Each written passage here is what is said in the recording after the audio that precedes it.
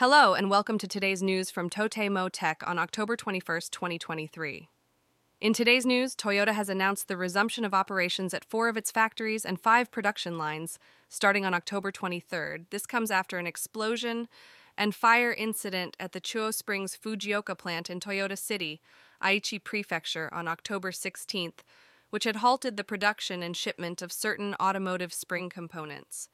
The impact of the incident has now peaked, allowing for the resumption of production. In other news, KDDI and 4 other companies have achieved a groundbreaking milestone in the field of fiber optics. On October 20th, they successfully conducted an ultra-wideband fiber transmission experiment using the O-band wavelength range, achieving a record-breaking transmission bandwidth of 115 2T8s.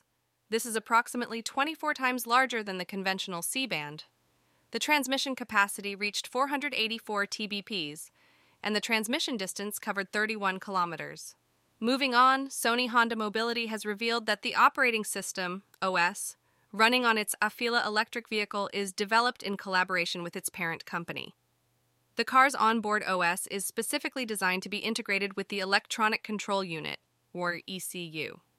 Sony Honda Mobility's president and COO Izumi Kawanishi made this announcement during a preview event for the upcoming Japan Mobility Show 2023, which will be open to the public from October 28th to November 5th. In automotive industry news, German company Infineon Technologies has signed a multi-year supply agreement with Hyundai Motor and Kia Motors for the provision of silicon carbide, SiC, and silicon Si power semiconductors. This partnership aims to enhance the performance and efficiency of power electronics in electric vehicles. In a step towards standardization, Toyota has decided to adopt the North American Charging Standard, NACS, developed by Tesla, for its electric vehicles sold in North America. This makes Toyota the third Japanese automaker, following Nissan and Honda, to utilize the NACS rapid charging standard. Furthermore, Koito Manufacturing and Denso have announced a collaboration to improve safety during nighttime driving. They plan to develop a system that combines advanced headlamp beam control technology with image sensors to enhance object recognition capabilities. The goal is to enhance safety for pedestrians and other objects during nighttime driving. Lastly, SoftBank has revealed plans to construct a data center in Tomakomai City, Hokkaido. The estimated project cost ranges from 40 to 60 billion yen.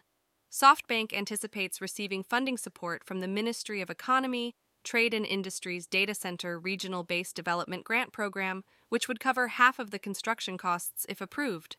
Visit JapanDailyNews.com for the news, yen exchange rates, and a daily Japanese proverb.